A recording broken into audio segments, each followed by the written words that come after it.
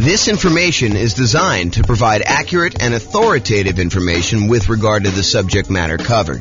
It is offered with the understanding that the presenters are not engaged in rendering legal, accounting, or other professional services. If legal advice or other expert advice is required, the services of a competent professional should be sought. Welcome to the Fall River Real Estate Investing and Real Estate Financial Planning Podcast. Learn all about investing in real estate in Fall River, Massachusetts, with a combination of real estate financial planning and modeling with numbers specific to Fall River, plus syndicated, more generalized recordings of live and pre-recorded real estate investing classes. Not all of them specific to Fall River. Be sure to stay tuned after the podcast for a message from our sponsors. Well, good evening and welcome everyone. I am James Orr, and tonight's presentation is BRRRR Real Estate Investing Strategy. And BRRRR stands for Buy, Rehab, Rent, Refinance, and Repeat. I always got to stop and think about that. So I'm going to jump right into the presentation.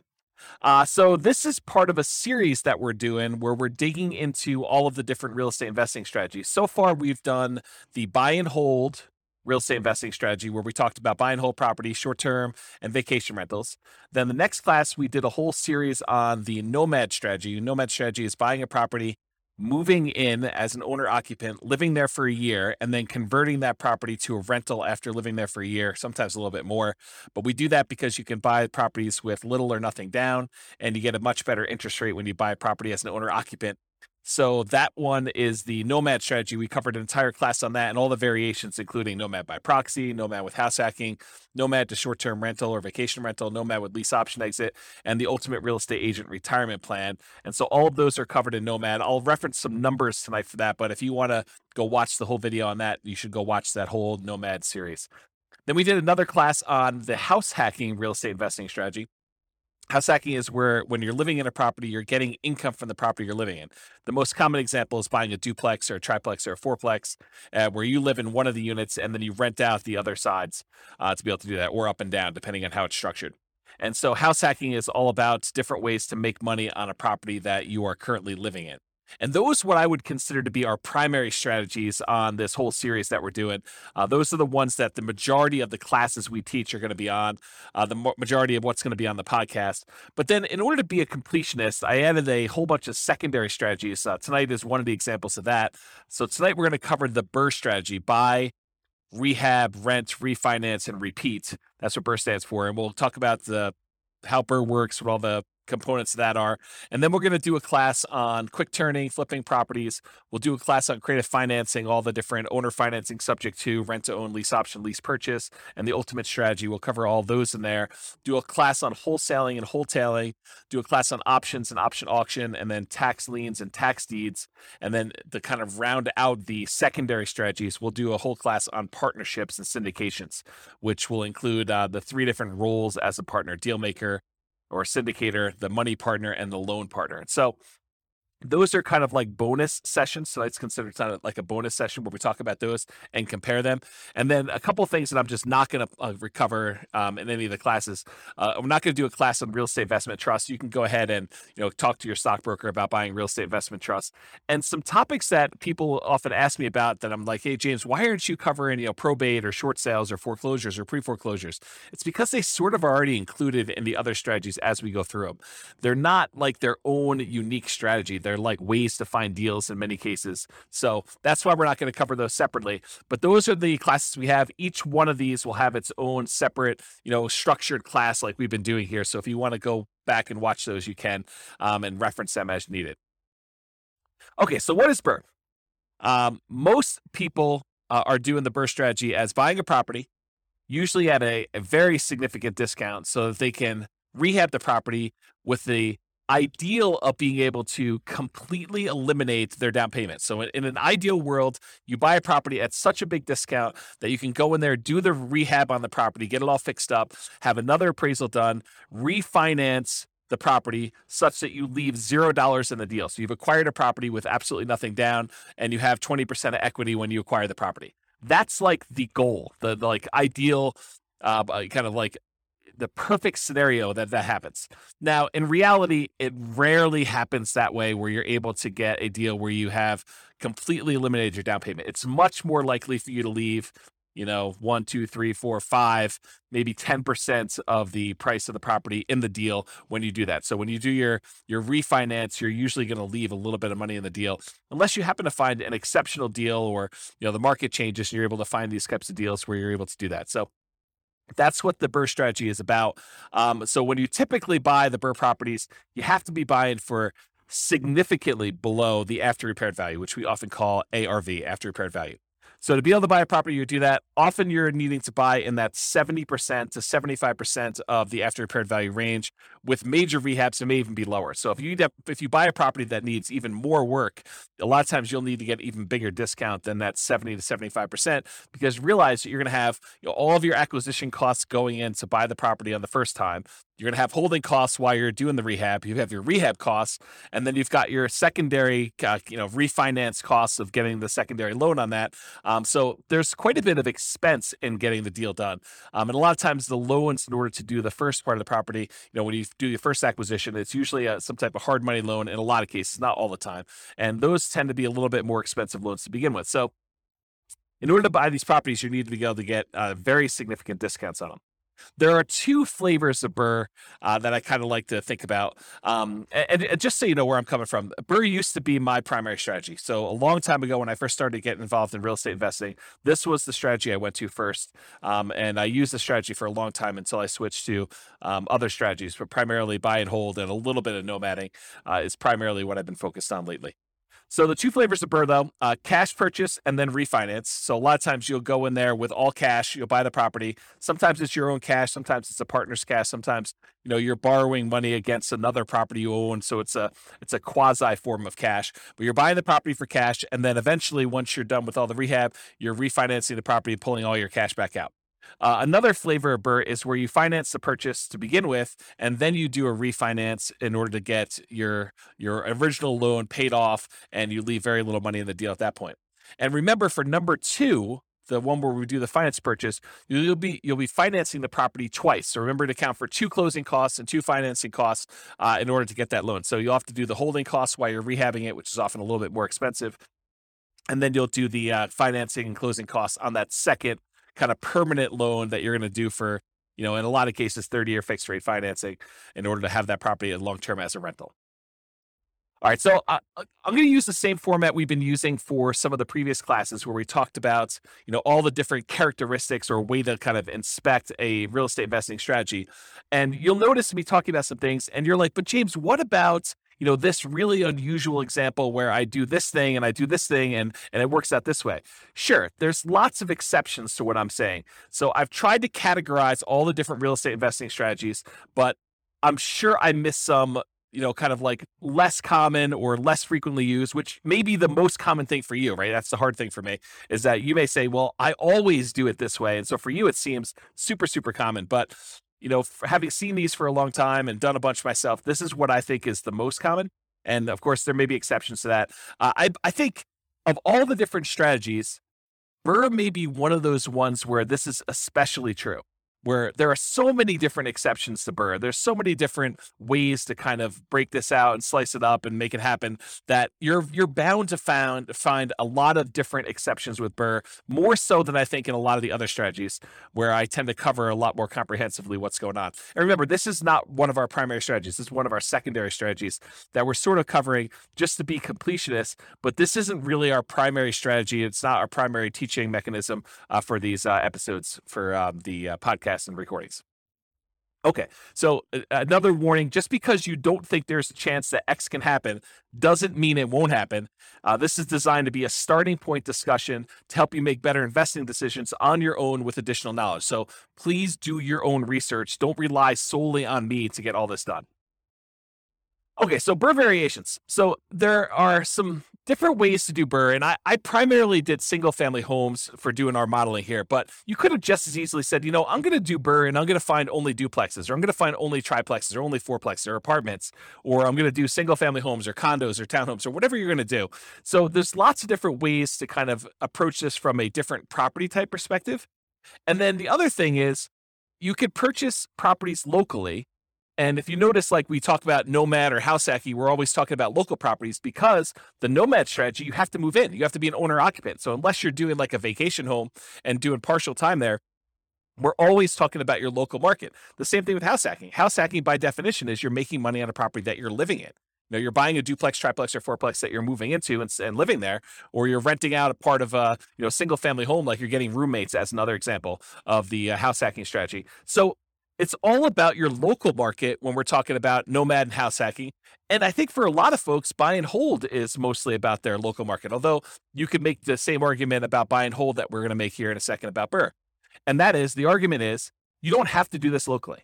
If you're in a market where it's really, really hard to find a property that you could buy at a big enough discount that you could do rehab and refinance and get all, or at least most of your money back out of the deal, or leave very little money in the deal, if you want to look at it that way. If you can't find those types of properties in your local market, you don't have to do your local market. This is one of those strategies where you could get really, really good and become an expert at investing in a remote market. It's different. I mean, the skills you need in order to invest in a remote market are different than the skills you need in a local market. Sometimes they're better, sometimes they're worse. It depends on, your personality, your skill set. But you don't have to do this all locally. And you could use this as a way to diversify geographically as well. So I just want to point out that you're not moving into these properties. So you literally could do this in a local market or a remote market. And there are markets that are much better for finding BRRRR properties than others. There's markets where, it's not uncommon to get discounts when you're buying cash flowing properties. In some markets, that's like near impossible. Like if you live in, my local market here is northern Colorado. And in northern Colorado, at least with the last few years, it's been incredibly hard to find a property that you could buy without getting, bid up above asking price, let alone get a discount on it. So really, really hard to do BRRRR in northern Colorado. Can it happen? Sure. You're probably not doing it where you leave nothing in the deal, but there's exceptions to everything I say. So as I say that, there's probably someone listening to this being like, well, I just did one. So yeah, there's exceptions to all those, but there's a lot better markets where you can go find properties where you could buy at a pretty big discount, rehab the property, and leave little or no money in the deal. So you don't have to do it locally. So I'd like to break down one of the ways I categorize real estate investing strategies is whether you're kind of involved in a real estate investing strategy as an investor or as a real estate entrepreneur. And a real estate investor is someone who takes money, they invest it in a project with the hope of doing little work, maybe sometimes no work, and they expect to get a return on their investment. So they're looking to invest their money, and it's largely a passive thing where they're looking to earn a return. That's a real estate investor. Real estate entrepreneur is often looking to put in maybe a little bit of money, but most of the time they're looking to invest their time and to start a business where they are doing activities in order to get a dollar per hour or money for the labor that they're doing. And BRRRR is on the spectrum, because it's not exactly black or white thing, right? Because even if you're doing buy and hold investing, you're putting money into the deal, but you're also having to put in some effort to acquire the property and get the property set up and get a property manager in place or do all the property management yourself. So even though there's there's a spectrum of these things where sometimes you're putting in a lot more work or a lot less work, BRRRR is one of those ones where you're putting in a lot more work. And in most cases, since you're trying to put little or no money in the deal, you're trading your labor, you're trading your time, your efforts, and trying to get that. So BRRRR is really more of a real estate entrepreneur activity than a real estate investing activity. So let's talk about money required. So in an ideal world, like if all the stars aligned and everything went your way, you would have $0 left in the deal. Right? You'd actually go buy a property at a big enough discount. You might have a little bit of money out of your pocket while you're doing the acquisition. You get your kind of like a hard money loan, as an example, to acquire the property. You do all your rehab. Maybe you're able to borrow the money from your hard money lender to do the rehab. Maybe you have to put that up front. But then eventually you go and you have another appraisal done. You refinance the property. And if everything lines up perfectly, you have nothing left in the deal. You get a rebate. You get all your money back for your holding costs. You get all your money back for your acquisition costs in the first purchase. You get all your money back for your rehab. And you're able to roll in all of your refi costs, your closing costs in order to get the deal. I mean, that's like everything works out perfectly. That's exceptional, though. You're much more likely to leave 1, 2, 3, 4, 5%. I think 5% is very, very common, to maybe 10% in the deal. Sometimes in an exceptional situation, maybe it's even a little bit more than 10% in a deal. You're still able to get a discount when everything's said and done, but you're able to buy a property, get a good rental property, solid rental property, ideal world, and leave little or no money in the deal. It's probably going to be in that 5 to 10% range, I'd say, for most people. But the closer you can get to zero, the better you are. So for money required, ideally it's nothing, but you're more likely talking about probably 5% or 10% of the purchase price, not the purchase price, of the after repaired value in the deal. Plus, in addition to that money, any deferred down payment. So I like to call negative cash flow deferred down payment, because in most cases, if we had put 20% or 25% down on a deal, it would have positive cash flow. But since we're buying a property and we're leaving very little money in the deal, 0%, 5%, 10%, when we're acquiring these properties, a lot of times, not every single time, depends on the market and depends on the property you buy and the interest rates, but a lot of times you're going to have negative cash flow on a property. When you do all of your income and expenses, you're going to light up your rents, any other income you have, like laundry or anything like that in a property, minus vacancy, minus taxes, minus insurance, minus your mortgage payment, minus maintenance, minus your property management, like all of those expenses on a property, when you subtract those from your income, a lot of times that's going to be negative.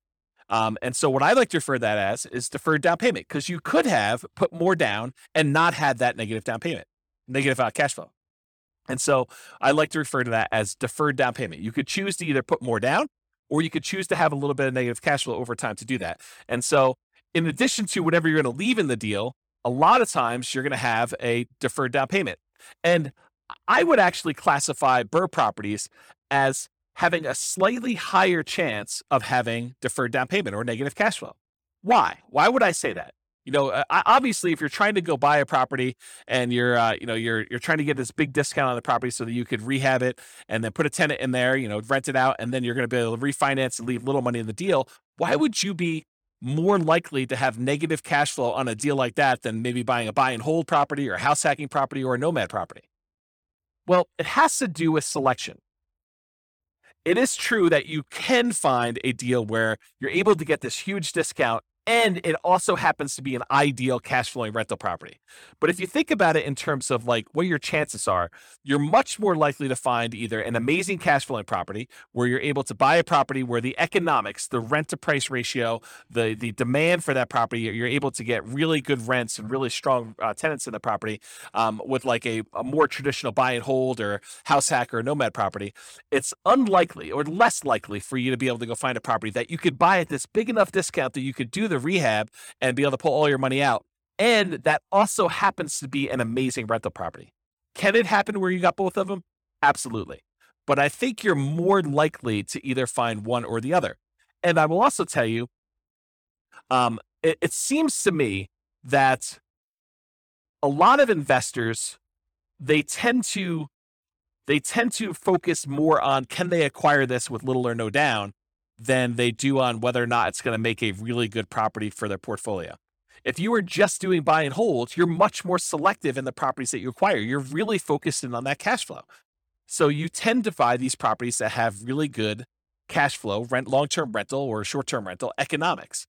When you're doing the BRRRR strategy, a lot of times you're so caught up in this idea of being able to buy a property where you have little or no money down the deal that you're like, oh, it's secondary that this thing is not going to cash flow as well. And so that's why I'm saying it's slightly more common for you to have deferred down payment, aka negative cash flow, when you do a BRRRR deal than when you go and do traditional buy and hold, house hacking, or nomad.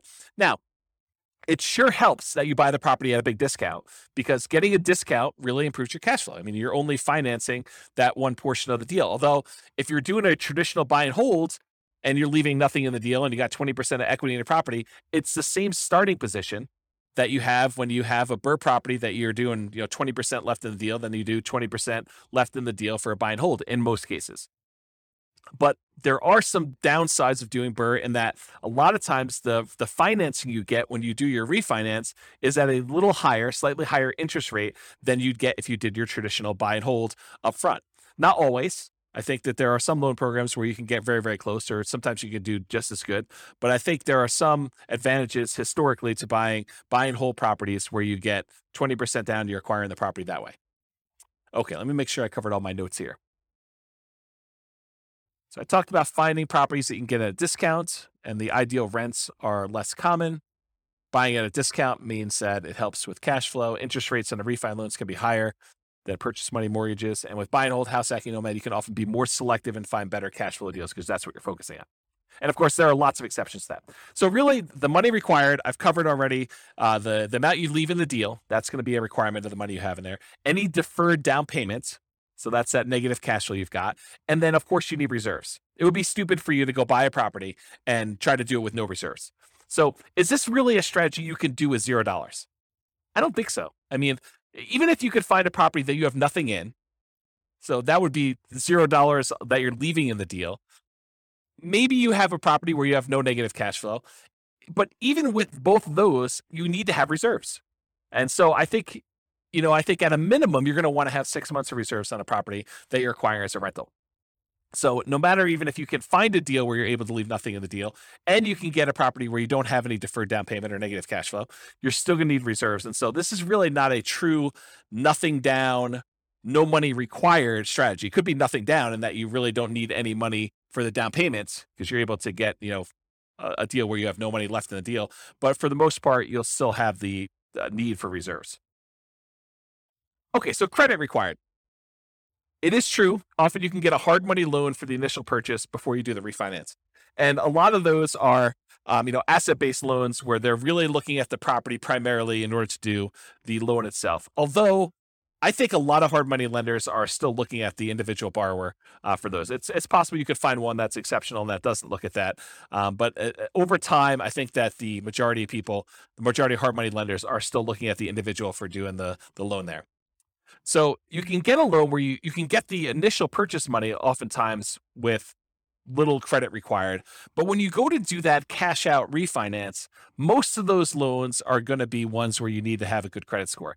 And typical credit score needed for a lot of these conventional loans is about 640 credit score. Now, there are exceptions for more unusual loan products. These tend to be adjustable rate mortgages or at higher rates, and better credit often gets you a better interest rate in general. But I think a credit score of about 640 is going to be needed for this. Now, don't go to your lender and say, well, James on his recording said I only needed a 640, so you definitely have to give me a loan because he told me 640. No, that's not how it works. You go to the lender and they tell you what the current lending requirements are because these things can change over time. And you have to find out for them what you need to qualify. And you can go find out from them exactly what the number is. But historically, it's about 640 is what the credit score is for being able to do these. So go talk to your lender and find out. And before I did BRRRR, I would make sure I had both my financing to do the initial acquisition and I knew exactly and was pre-qualified to be able to do this cash out, or not cash out, the refinance, rate and term refinance in order to be able to pull all my money out of the deal in order to do the BRRRR thing before I bought the property. Because there's few things worse. I guess there's some strategy you can do, but there are a few things worse in my mind than going through all the work of thinking you're going to buy this property, rehab it, thinking you're going to convert it to a rental, only to find out that you could not get this rehab loan after you've done all the labor and gotten in the deal. So you can still probably sell it and make money, but a lot of extra effort to do that. Okay, some less common situations. If you find a lender doing more creative lending, that's a possibility as well. Or if you're buying without a loan, all cash, a credit score is not required. So if you're trying to buy these properties, I guess that's technically not BRRRR because you're not doing the refi in the end. But sometimes people buy properties at a discount just to convert them to straight rentals. And sometimes people are buying those just for cash. So that's the case there. But that really wouldn't be BRRRR because BRRRR involves the refi. All right, so what are the skills required in order to do the BRRRR strategy?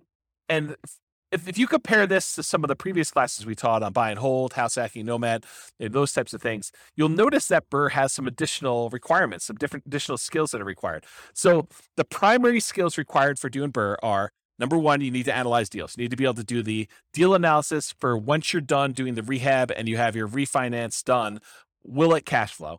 And also the deal analysis to say, okay, I'm going to acquire this property. Here are the costs for doing my rehab. Here are the costs for doing my holding costs. Here's the initial acquisition costs. Here's my refinance costs, and then how much will I have in the deal? And then go do your deal analysis after that. So that's a skill you need, deal analysis skill.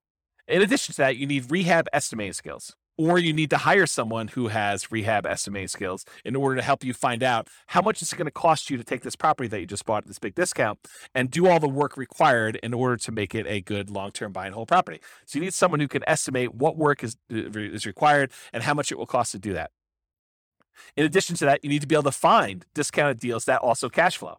And in my opinion, this should not be overlooked. This is probably one of the main things that you're being compensated for by being able to find these deals. This is, the equity you're earning by doing this, is being able to find deeply discounted deals that you could do the rehab and be in the property for very little or nothing, down on after the refi, and that will also cash flow once you're out of the deal. Once you're done with your refi. So I think you need to be able to find those types of deals, and I think that's an exceptional skill to have. In addition to that, you need to be able to acquire the property, and then you need to do the refi financing. So you need to be able to do whatever acquisition financing you line up, hard money loans or private money or your own cash, and then you need to be able to do the refi financing in order to be able to do that. It's another skill. And then different than the rehab estimating, you need to be able to either do the rehab yourself or you need to be able to manage a rehab team. So you need to be the person that swings the hammer and goes in there, does all the work, brings in the subs if you have those guys doing certain things, or you need to be the person that, manages a team of other people that are doing all that work for you.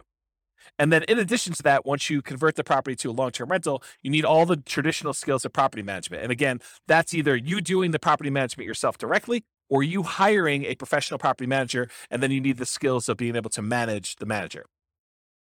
So I have a note here, skills of property management can vary depending on whether you're managing long-term rentals yourself, hiring a property manager, or doing short-term rentals. So 3 different types of management skills depending on which way you're going.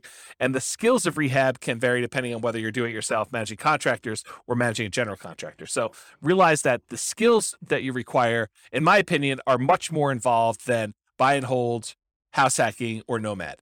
I think this is a much more active, much more real estate entrepreneurial activity, and it requires more skills and higher levels of skill than a lot of the other strategies would.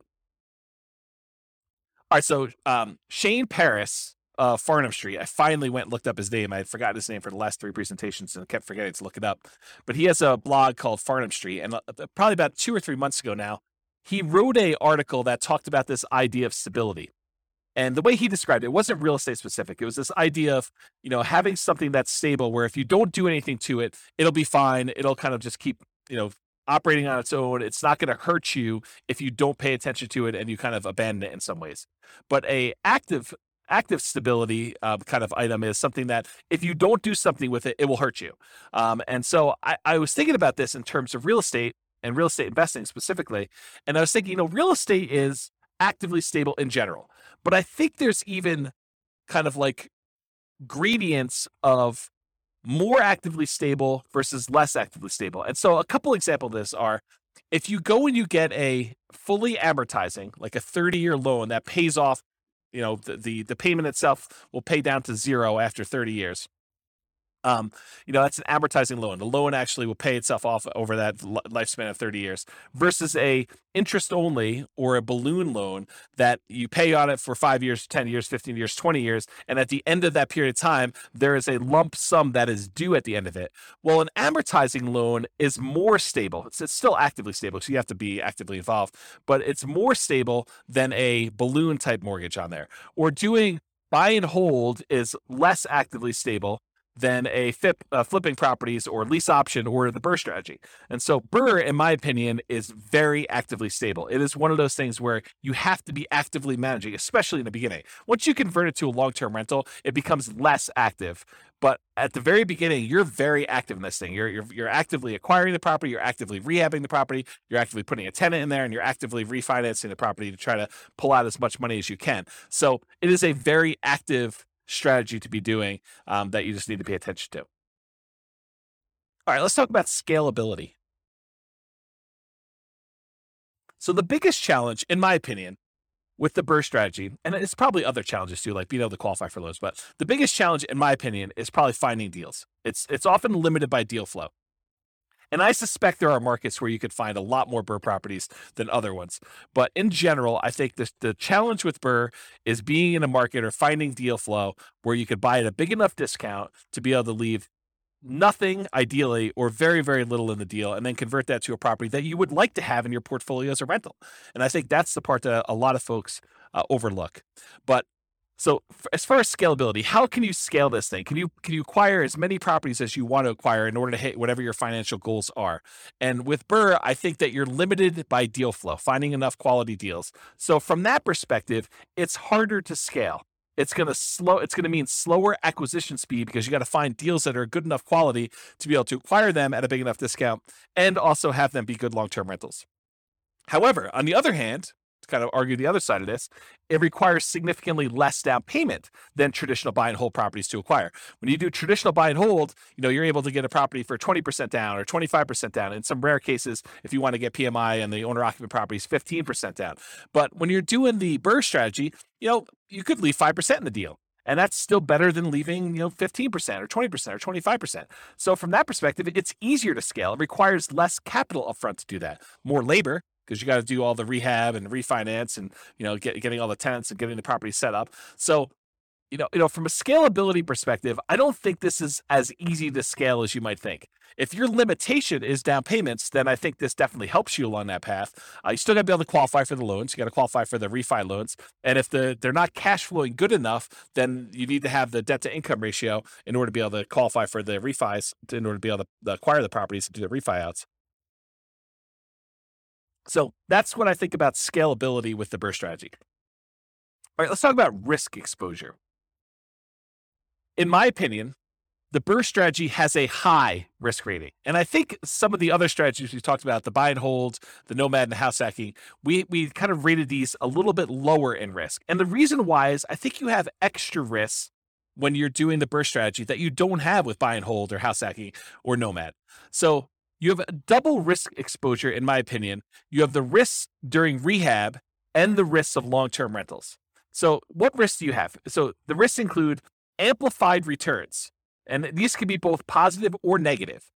But whenever you have a small down payment, it amplifies the returns. So if you have a little amount of money invested and you make a return on it, a positive return on it, the returns look larger because the amount of money you made is on a small amount. But it goes the other way too. If you have a loss, if you have negative cash flow or the property value goes down or you have something happens to the property, you have a negative return on that, that also gets amplified because you had a small amount of money in the deal. So you can get amplified returns with the BRRRR strategy, just like you can with the nomad strategy, or in some cases house hacking if you're putting little down when you're buying these owner occupant properties.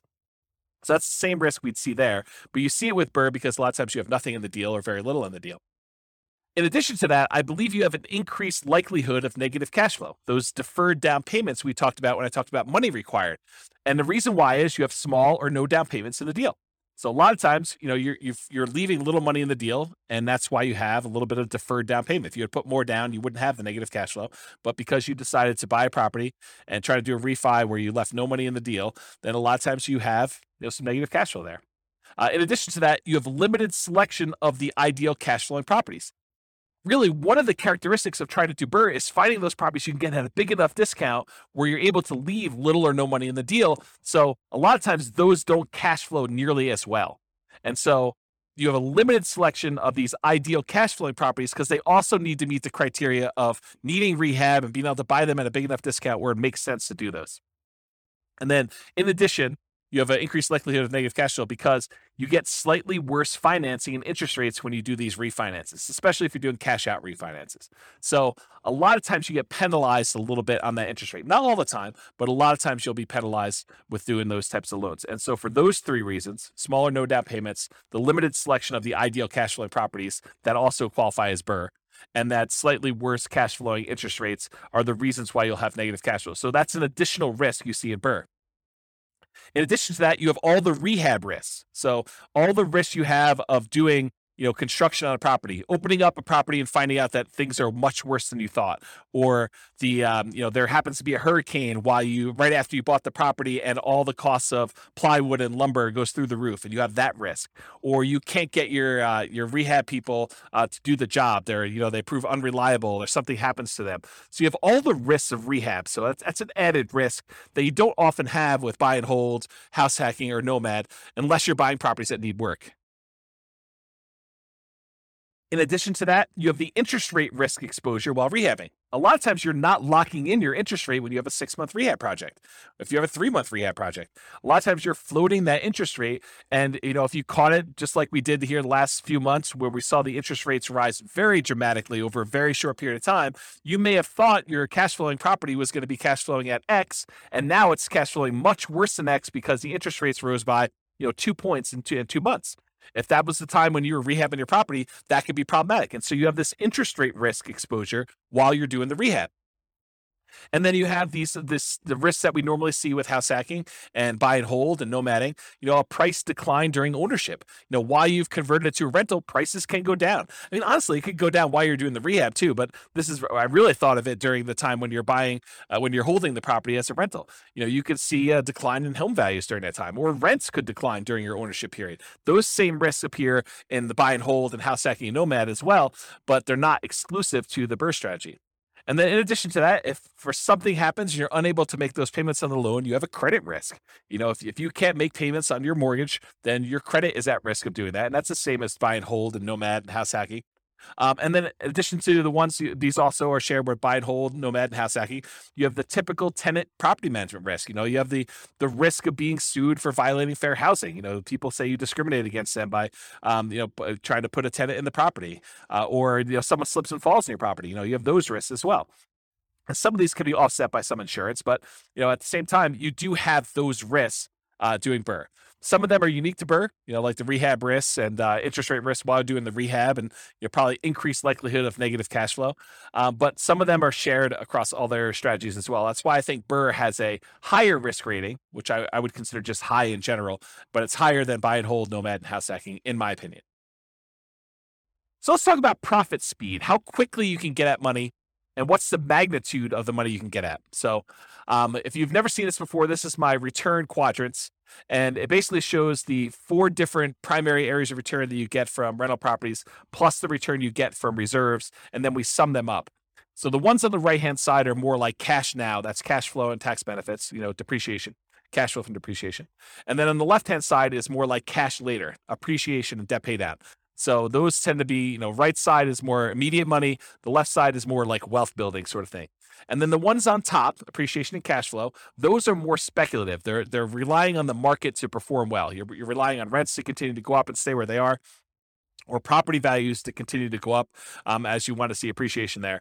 And if the market goes down, we see a drop in prices, you'll have some negative appreciation there. Or if rents don't hold up, if we see a decline in rents or a kind of pullback in rents, you might see your cash flow dip or go negative if it's really close. And then the ones on the bottom are less speculative. They're more certain, and that is the debt pay down portion of it. So as long as you make the payments on the mortgage you have, you're going to pay down a certain amount of debt each year until that thing is paid off if you have an amortizing loan. And then, of course, unless the tax law changes, you're going to get the tax benefits of depreciation. So the ones on the bottom are more certain, less speculative, and the ones on the top are more speculative and less certain. And then I already went over the left and right ones. So in terms of BRRRR, you typically start seeing a profit within 6 months. Usually it's after you do your rehab and you get your tenant in the property and you're able to start getting some cash flow on it. That tends to be when you see it, your profits start coming in. And then rents and security deposits are typically paid in advance. So you usually get that a little bit front loaded. And then cash flow is usually a percentage return on the amount you had invested. So if you think about, leaving nothing in the deal, then of course you'd have, in theory at least, an unlimited, an infinite return on your investments. You have $0 left in the deal, although you're always going to have reserves. So it's never really going to be zero unless you happen to get, property that you could pull your reserves out with a cash out refinance. Then I guess technically it could be unlimited in that way, infinite returns. But usually it's considered to be a percentage of the amount you had left in the deal, cash on cash return, or if you're buying it or all cash, it's cap rate in that case.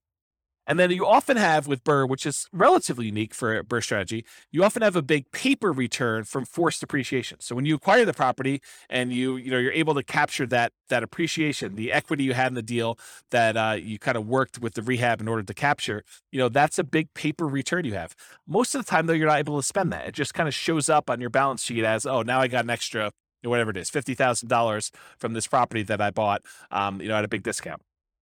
And then you have cash flow from depreciation, and that could be cash flow with each paycheck. So you can go to your employer and say, hey, I'd like to change my exemptions because I know I'm going to have this depreciation benefit and I don't need to pay in as much in taxes on my paycheck. So I can get a little bit more from each paycheck when I do that. or you can get it at the end of the year in the terms of tax savings, whether you pay in less if you owe money, or that you actually get a rebate at the end of the year if you didn't make any adjustments, and you usually get a rebate because your exemptions are not set up the way they should be. Okay, so that's profit speed. So how do you find these BRRRR deals? Because I think that's one of the biggest challenges with this strategy. So the most common methods for finding BRRRR properties is going to be inside the MLS, for sale by owner, and wholesalers. So you can find deals that need a lot of work listed for sale in the MLS. You can find them there. You can also find people that are looking to sell their property for sale by owner. They have opted not to list it in the MLS. And there's really two subgroups of these for sale by owner groups. There's the ones that are actively marketing their property. These are the for sale by owners that are putting a sign in the yard, or they're putting their property up on Zillow, or Craigslist or Redfin, or wherever they're putting their property to advertise it. And then you have the other group, which is the hidden for sale by owners. And these are the guys that they may not be actively marketing their property, and they may not even really know they want to sell, but now you've put marketing in front of them. They're like, well, I might consider selling my property.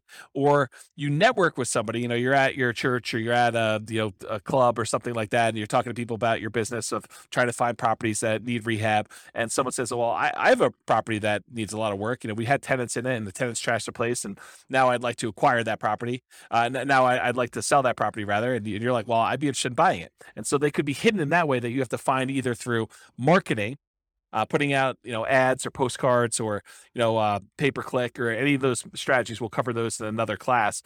But all the different strategies for marketing in order to find sellers for sale by owners, or you could do through networking, being out and about and talking to people about what you do. And then the third group is wholesalers. Wholesalers are usually the ones doing the marketing. In some cases, they're providing properties inside the MLS, although a lot of wholesalers are doing direct mail or pay-per-click or have a website, and they're marketing, or they're doing networking, and they're trying to find deals, and then they're finding the deals, putting them under contract, and then they're assigning the rights of their contract to you in exchange for a fee. So that's really what wholesaling is. And those are probably the most common methods for you to find BRRRR properties. Now, you can find BRRRR properties in other ways. You could do auctions. You could find foreclosure auctions, or IRS auctions, or other types of like DEA, drug seized houses or stuff like that you could buy at auction.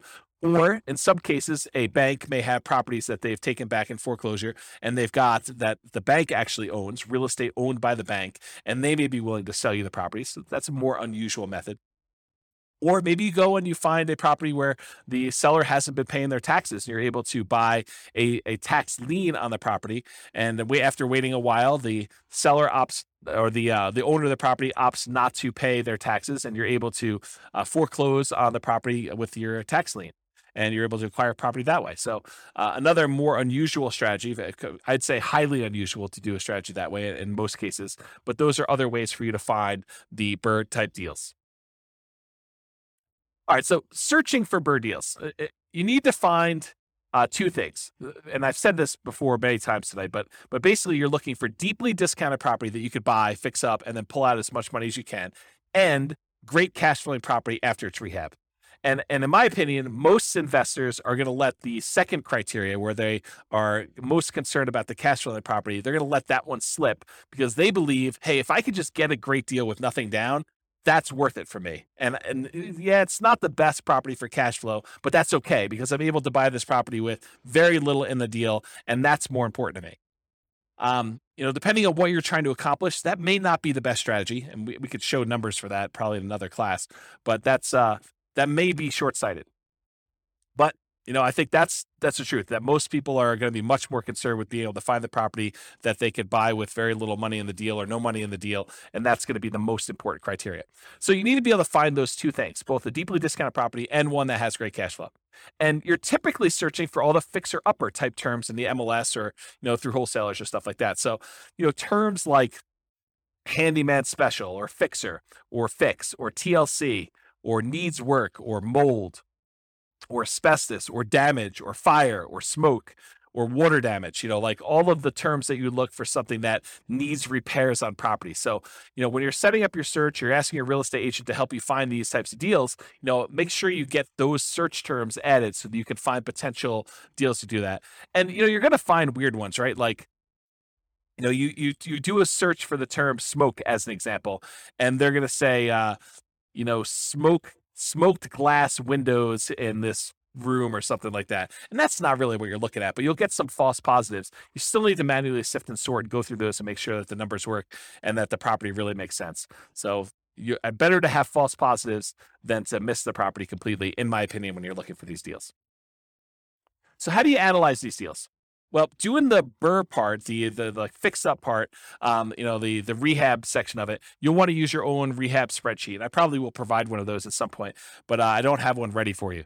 But for the actual rental part of it, the world's greatest real estate deal analysis spreadsheet is ideal for doing the rental part. So you have to do the property after you do your refinance. You'll do a kind of like put down how much you have in the deal and what your rent is on the property and all the other expenses of it, and you could do that. You can get a copy of the spreadsheet at realestatefinancialplanner.com/spreadsheet, and it is, I call it the world's greatest real estate deal analysis spreadsheet because it's awesome for doing rental property analysis as to whether or not you should buy and hold a property.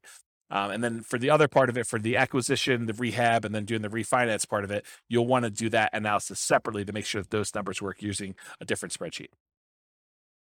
All right, so what market conditions are good for somebody who is trying to buy BRRRR properties? Well, obviously you need markets where you can buy properties that need work at a discount. If you can't do that, I mean, it's hard to do the BRRRR strategy without buying properties at a discount. So that's like the number one criteria.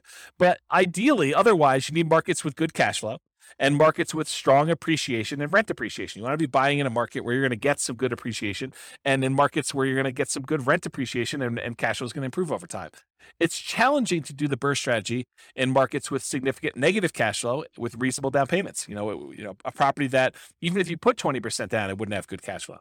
Or markets with no or negative appreciation and rent appreciation. So, properties that they're the same price they were 10 years ago, or properties where rents are going down because the population is declining and you have a surplus of inventory and low demand. Those are hard markets to do this strategy in. And I think in some markets, not all markets, but in some markets, the way you're able to find properties that need a lot of work and you're able to buy at a big discount is because demand is a little bit softer in those. When we see in really, really hot markets, even the properties that need a lot of work were getting bid up and going for much closer to retail, where there wasn't nearly as much room to be able to buy these properties at a big enough discount to be able to do the refinance out and leave very little in the deal. And remember, it doesn't have to be your local market. You could do this remotely, specifically with BRRRR. So accessibility or availability. So these can be some of the hardest deals to find. It's not like you're just trying to find a property that you could buy at a big discount, do rehab on, and then sell it, make a profit. Those are easier, right? Because you don't have to find a property where you can do that. And after you're done doing that, it's going to have amazing cash flow. That's part of the challenge. It needs to be both a deeply discounted deal where you can go in, do rehab, and pull as much money as you can out of the property so that you leave as little in the deal as you can. And then once you do that, it has to also cash flow like crazy. So these can be some of the hardest deals to find, in my opinion. They must be both that fixer-upper and good cash flowing rentals. And some markets are much easier than others. So you can invest in remote markets to find these deals. So as far as being able to have accessibility and availability, this is a hard one. It's not like nomading where, a lot of properties would look at nomading and now we're being selected based on a whole different level of criteria. These are like, there's not that many that come along, and so this could be your limiting factor. So can you use your retirement account to do BRRRR strategies? Yeah, you can use your retirement account to invest in BRRRR strategies with a self-directed retirement account because you're not moving into the property. You're not living in the property. You will be limited in the amount of rehab that you could do directly if you're using your own retirement account, because I don't think you're supposed to be doing the labor on your properties that you're doing that. There may be some exceptions with some types of self-directed retirement accounts, but in general, you're not supposed to be doing the labor yourself. So you could be limited in what you could do with that. And it may also change the financing you use. A lot of these self-directed retirement accounts, self-directed 401k, self-directed IRA accounts, they require a much larger down payment or loan to value when you do your refi on the loan. And so you may not be thinking about, 80% loan to value. You may be thinking more like 65% loan to value, which makes it much, much harder for you to be able to acquire properties at those ratios and leave very little in the deal. So now we're going to talk about the quantitative analysis. Up to this point, we've talked primarily about the qualitative analysis, like the qualities of doing the BRRRR strategy, like, accessibility and scalability and risk and down payments required. Now we're going to really dive into numbers. And so I will start off. I hope, it is my sincere hope that I have not been discouraging to you about doing the BRRRR strategy, because it is a lot of effort and a lot of work to find deals that are amazing. But when it works, it is absolutely amazing. Like, this was my primary strategy. This is a strategy I started with. And when you can find these deals and you can acquire properties and leave very little in the deal or nothing in the deal, and they cash flow, it's awesome. I mean, just absolutely amazing. So it's worth the effort if you're willing to put in the effort to try to find these. If I had to start over again and do this from the beginning, I'm not sure this would be my only strategy. I probably would do this, and I try to find as many of these as I could, unless I found a honeypot where I could get an unlimited number. I probably would be doing other strategies in parallel at the same time, trying to justify or trying to speed along the process by doing more than one strategy at the same time. But here you go. So for the quantitative analysis, when BRRRR works, it can be amazing.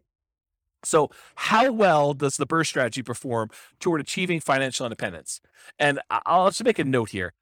Each of these things that I'm doing here, each of the analysis we did, they literally could be their own hour or 2 hour, some of them full day classes by themselves.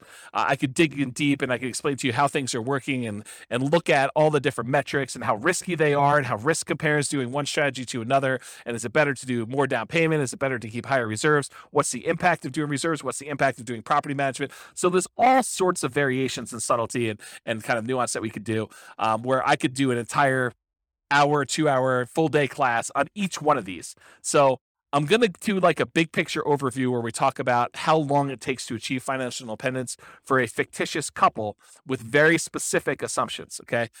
It is naive, though, to generalize these results. Don't think, oh, it is always that way, because when James did his analysis, in this example with Norm and Norma, which is who we're kind of using to prototype through a lot of this modeling, when he did those analysis with them, it seemed like this was better. Well, this won't always be better for everyone in every situation.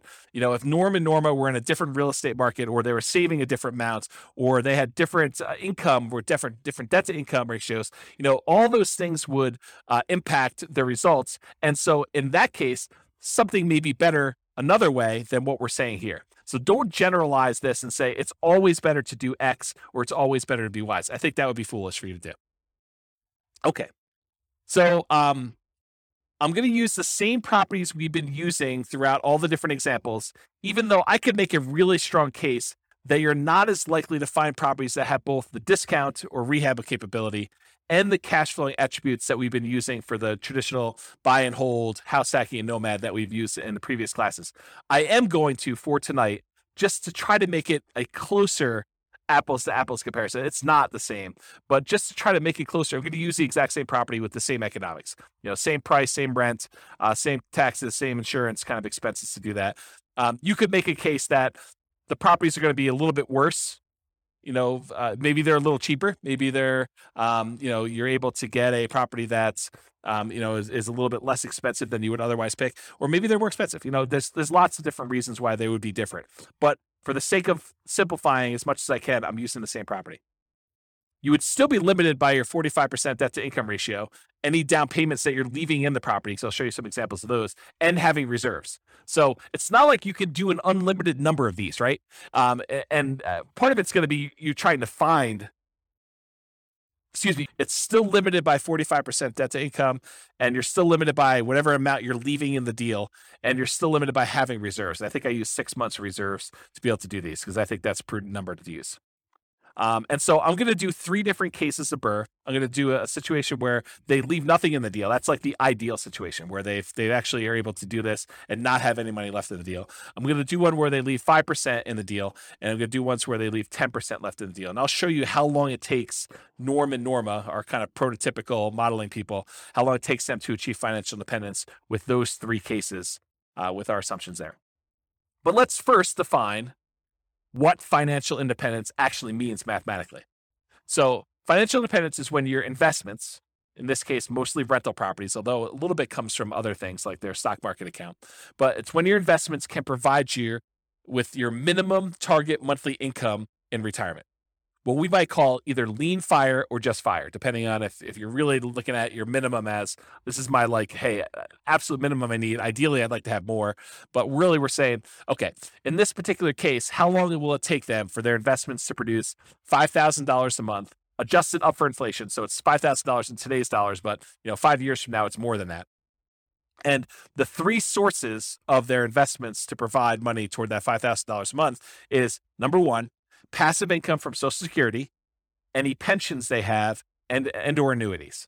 So in this case, they don't have any pensions, they don't have any annuities, and I assume Social Security for them starts at age 67, which I'll talk about here in a second, but that's the three sources of income for number one. Number two, net cash flow from rentals. So this is primarily what they're going to be relying on. They're looking to have the cash flow after all their expenses on their properties. So all the rents and any extra income they've got coming from property like laundry money or something like that, minus principal, interest, taxes, insurance, maintenance, vacancy, property management, if they had any. In this case, they're managing the properties themselves. So anything, all their income minus all those expenses is their net cash flow on their rentals. And the third thing is any extra money that they have in their bank account invested in the stock market at multiplied by their safe withdrawal rate. So the three things are that passive income for Social Security, pensions, or annuities, any net cash flow from their rentals, and then the yearly safe withdrawal rate times their invested assets. The sum of all three of those need to provide enough money for them to meet their minimum target monthly income retirement. When they do that, we consider them financially independent. Okay? So, all these are changeable assumptions. You can go to your city. I'll send you a link in the show notes here, but it's realestatefinancialplanner.com/model. And it allows you to pick a city. And in that city, it has like examples of some of these scenarios, and just go click through and you'll be able to change all these assumptions. But in this case, here are the assumptions I use. They're all changeable. So this is Norm and Norma. They're married. They're both 21 years old. They've recently graduated from college, and they're working in a technology department of a large healthcare business. They have a total of $10,000 saved up, not $10,000 each, $10,000 total between the two of them. They earn combined between the two of them $72,000 per year. So basically, they're earning about $18 per hour, working 2,000 hours per year, or $36,000 per year each. Combined, it's $72,000.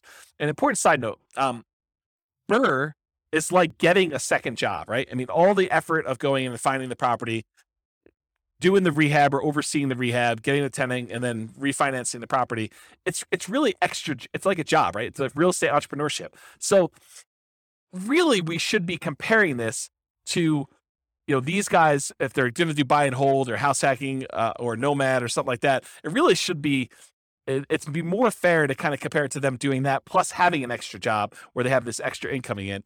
But we didn't do it that way. And so, the numbers are going to be great for BRRRR, because if you can do the BRRRR strategy, it looks awesome. And I'll show you that here in a second. But really, it's a slightly unfair comparison because they're doing a lot of labor. It's a very active type of investing strategy. And it really should be compared to them doing another job. But I didn't do it that way. They are saving about $1,000 per month before they buy any houses. And in the case of BRRRR, they're not buying any owner-occupant properties. They're continuing to rent while they do the BRRRR strategy to acquire rentals. They're obsessed about achieving financial independence so that they can retire early. They want to do FIRE. They want to find their best path to financial independence together.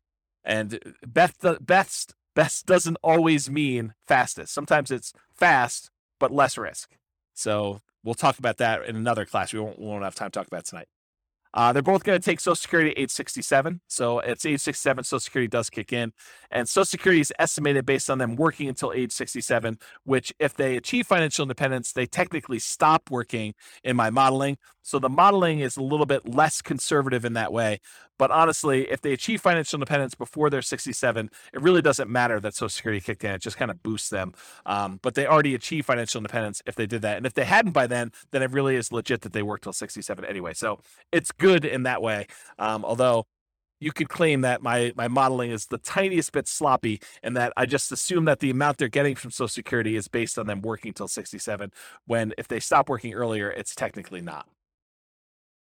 Okay, I'm also going to be using the interest rates that I had in the handout for loan type mortgage insurance comparisons. I'll put a link to that in the show notes as well. But this shows you all the different interest rates that I'm using in all these different classes for owner-occupant loans and also investment loans. And I did not penalize BRRRR for doing these refi loans, even though I think sometimes you will see a small premium for doing these refis out. And so I'm going to use the 6.625 number for doing the BRRRR strategy. All right, some more changeable assumptions. So I modeled this for 60 years, 720 months. We assume their tax rate, their effective income tax rate for calculating the cash flow from depreciation is 17.85%. We assume it's a 3% inflation rate. That's the long-term average. The Fed's target rate is 2%. I happen to be recording this in a time of really high inflation, and so the numbers seem really, really low. But over a very long period of time, that's a good number to use, 3%. We're using that 6.625% mortgage interest rate. It's 20% equity rate and term refi. So we're using the number as if they're doing a rate and term refi with 20% equity. I'm using a best case with no penalty to the rate. For their safe withdrawal rate, we assume that they have a 4% yearly safe withdrawal rate. If you want to go read up on the Trinity study or 4% safe withdrawal rate, you can go read about that online. And then we assume that they need $5,000 in target monthly income retirement in today's dollars to do that. Ideally, their ideal number is $10,000 a month, although we're not using that in tonight's presentation at all. Okay. All right, so let's talk a little bit about the property. So the property assumptions, and these are all changeable as well. It's a $375,000 property, and it goes up at a rate of 3% per year. So the property values are going up at the same rate as inflation. They're going to do either leaving nothing in the deal, having 20% equity, leaving 5% in the deal, having about 15% equity, leaving 10% in the deal, and then they're going to do that rate and term refinance. So those are the three options we're going to run, whether they are able to leave nothing in there, leave 5% in there, or leave 10% in there. The closing and the refinance costs are already included. I'm not adding any extra ones. So we're assuming that in order to do this, those numbers are already included in their rate and term refi. So that's another reason why you could say these numbers are 5%, 10%, because I've assumed that those include all the acquisition costs in the first one, all of the acquisition costs or the refinance costs, rather, on the second one, on second loan. Assuming no seller concessions, so they're buying at a big discount. They're not able to get the seller to contribute toward their closing costs. The interest rate, again, 6.625 for that 20% down. There's no PMI. They're doing a 30-year, 360-month mortgage. Rent on the property is $2,600 per month, and it increases at a rate of 3% per year. This is the same we used for selecting an optimal buy and hold property or house hacking or nomading. So I think in a lot of cases, the BRRRR strategy would be slightly handicapped. It would be slightly worse price to cash flow economics, as you would when you had a wide selection. You could pick anything you want, just concerned about maximizing cash flow. 3% of the monthly income is assumed vacancy rate, which some people would argue, hey, that's really low. Well, I'm assuming that they're starting 60 to 90 days early before the property is vacant to be able to get a tenant. So I'm assuming that they're really optimizing property management. If in your market you want to change that number because yours is a little higher, go ahead and do that. But really, when you think about it, the rent you get on a property helps determine what the vacancy rate is, right? If you drop rent, vacancy should go down. If you're trying to push rent, then vacancy should go up. It's kind of like a flexible number there that you have somewhat control over. 10% of the monthly income is assumed maintenance rate. So we're using 10% of that $2,600 a month to set aside each month for maintenance on the property. We're using 0.75% of the value of the property each year for property taxes. So at $375,000, that's about $2,800 per year in property taxes on the property. And that, as the property value goes up, the taxes on it go up as well. And then 0.4% of the value of the property each year is the assumed property insurance rate. And so that also goes up as the property value increases each year. And then this is a residential property, and 15% of the purchase price is considered the value of the land when doing our depreciation recapture, our depreciation calculation for cash flow from depreciation for the tax benefits. Okay? All right, so let's look at numbers. So first thing to start off, I'm going to give you some of the numbers from the previous classes we taught. Go dig into those if you want more details, but I'm going to run through those quickly because it helps to compare how long it takes you to achieve financial independence using these other strategies to the BRRRR strategy to decide which one's going to be the best, okay? So for in the buy and hold class, we talked about what if Norm and Norma don't buy any rental properties at all? They basically take all of their money and they invest 100% in the stock market. They They don't even buy a property to live in. They continue renting. And so they're investing $1,000 a month in the stock market. They can retire after 40.17 years, or about month 482. So if they invest for 40 years, they'd be, at 61 years old at the time, and they'd be able to be financially independent by investing in the stock market. We assume the stock market's earning about 8% per year. Okay. In our advanced podcast episodes, we do variable rates of return. So when we do the advanced analysis, we actually make the home price appreciation random. We make the rent appreciation rate random. We make the mortgage interest rates random over time. We make the inflation rate random, and we make the stock market rate of return random. And so all of those, and then we run Monte Carlo analysis to show you like how having property values not always go up by 3%. Sometimes they go down, sometimes they go up, sometimes they go up by a lot, sometimes they go down by a lot. And same thing with rents, and mortgage interest rates can rise over time or drop over time, and inflation, all that stuff, and how that really impacts the strategy. So that's more the advanced podcast. We're not going to cover that tonight. Okay, so if they just invest in stocks, though, it takes about 40 years. They'd be about 61 years old by the time they reach financial independence. This is from the buy and hold class. These are all the different scenarios we ran through for buy and hold. We did everything from them buying just an owner-occupant property to live in and otherwise investing in stocks. That takes them about 33 years, or about 7 years faster than not buying the owner-occupant property and just investing in stocks. We did a whole bunch of stuff on buying, 10 rental properties. I think we did 20% down, 25% down, and 15% down. And those take about 30 years, 28 years, 30 years, somewhere in that ballpark, in order for them to be financially independent. We talked about buying a property to live in and then buying 10, 15% down payment rentals, or 20% down payment rentals, or 25% down payment rentals. And those all took about 33 years, give or take, in order to achieve financial independence. And then we talked about buying properties and converting them to short-term rentals where you get more income on the property. And short-term rentals was a really good strategy for them. They were able to be financially independent in about 25 years, or about 24 years, or about 25 years, depending on how much they put down, 20%, 15%, or 25%. And then we did buying an owner-occupant property to live in and also buying short-term rentals. And that's take a little bit longer. So it's better for them to keep renting and just do the short-term rentals if they're really trying to optimize for financial independence. Okay, so those are all the different numbers for the buy and hold. These are the numbers summarized for the Nomad class. So go look at the Nomad class for watching this. But if they buy 10 Nomad properties, so basically they buy a property with 5% down, they move in, they live there for a year, or however long it takes them to save up their next 5% and be able to qualify for the loan. Then they buy their next property with 5% down. They convert the last one to a rental, and they live in the next one for a year, or however long it takes them to save up their down payment and be able to qualify for the loan from debt to income. And so they move in, they live there for a year, or however long it takes. Then they buy their next property, and they convert the last one to a rental. They do that until they have 10 properties. Okay. And if they do that, it takes them 27 years to be able to be financially independent. Okay. If they do like a mix between the Nomad strategy and buying discounted properties that they can do some fix up and capture some equity with, it takes them a little less than 20 years to do it with that strategy.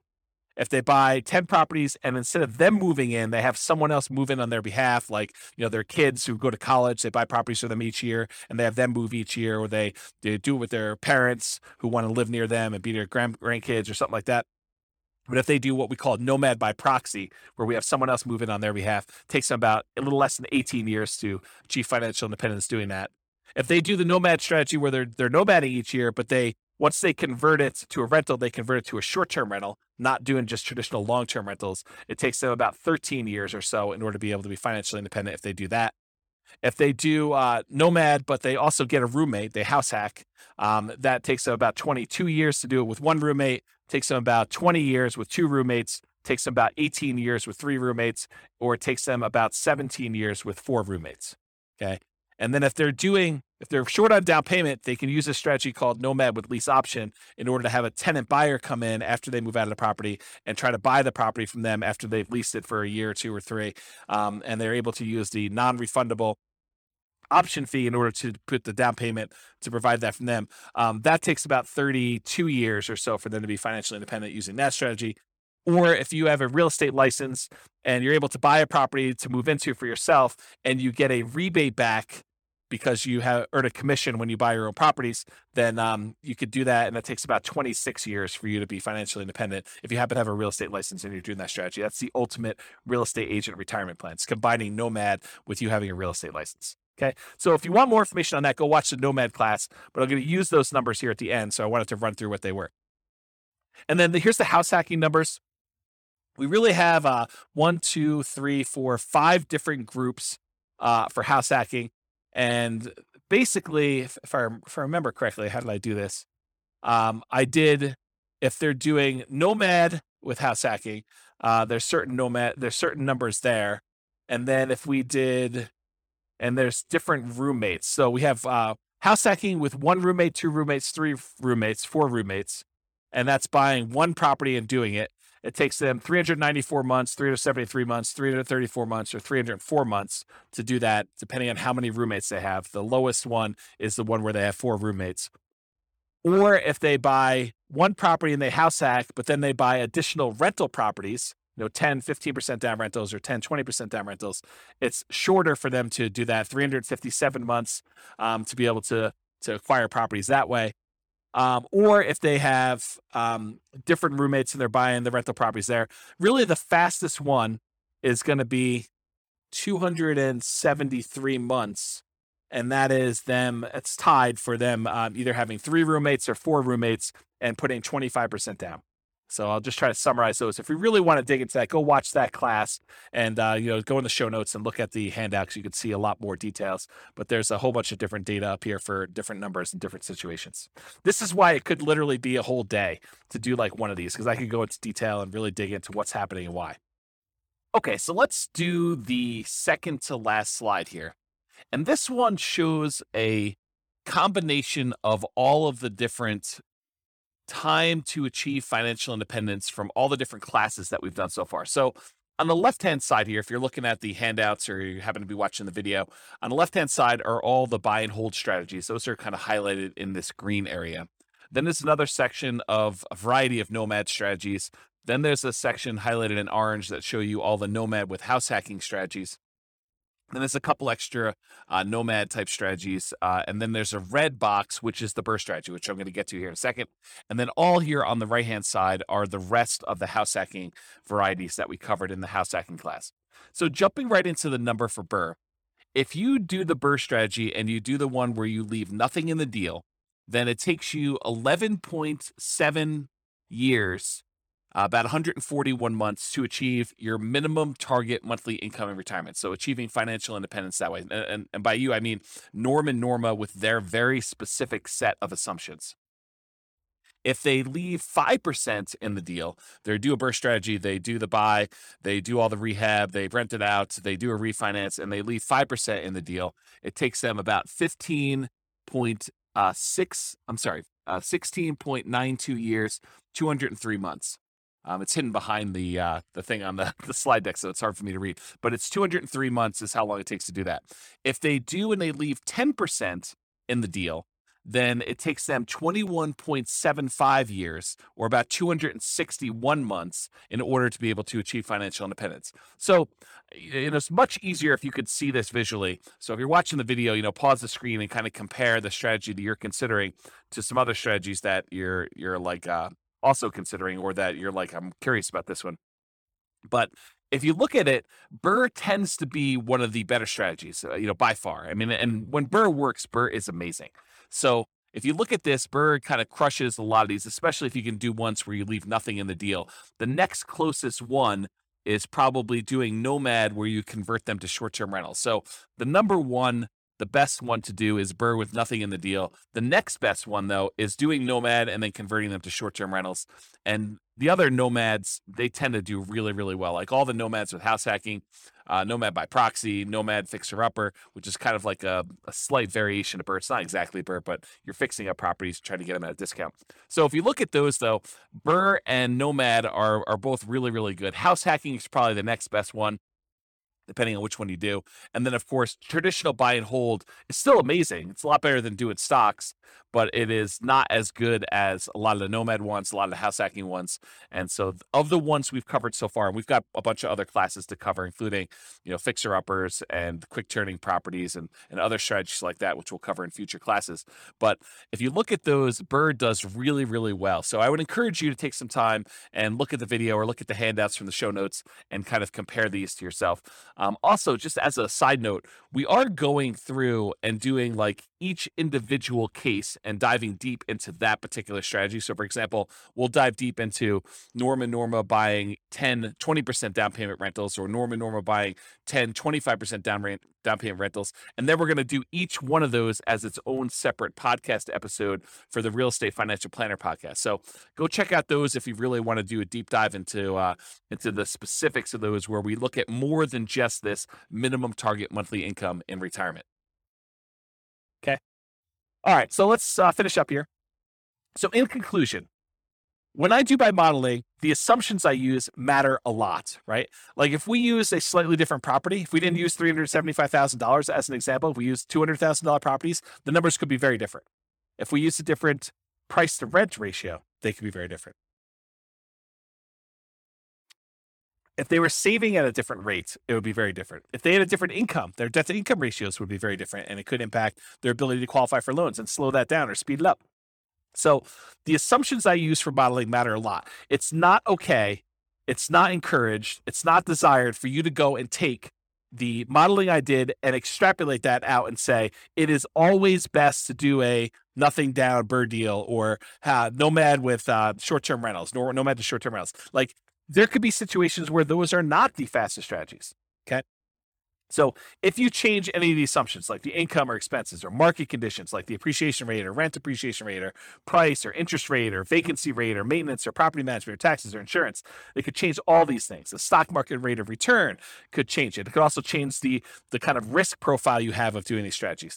Your target monthly income in retirement, the fact that they needed $5,000. If they needed $6,000, it could impact things.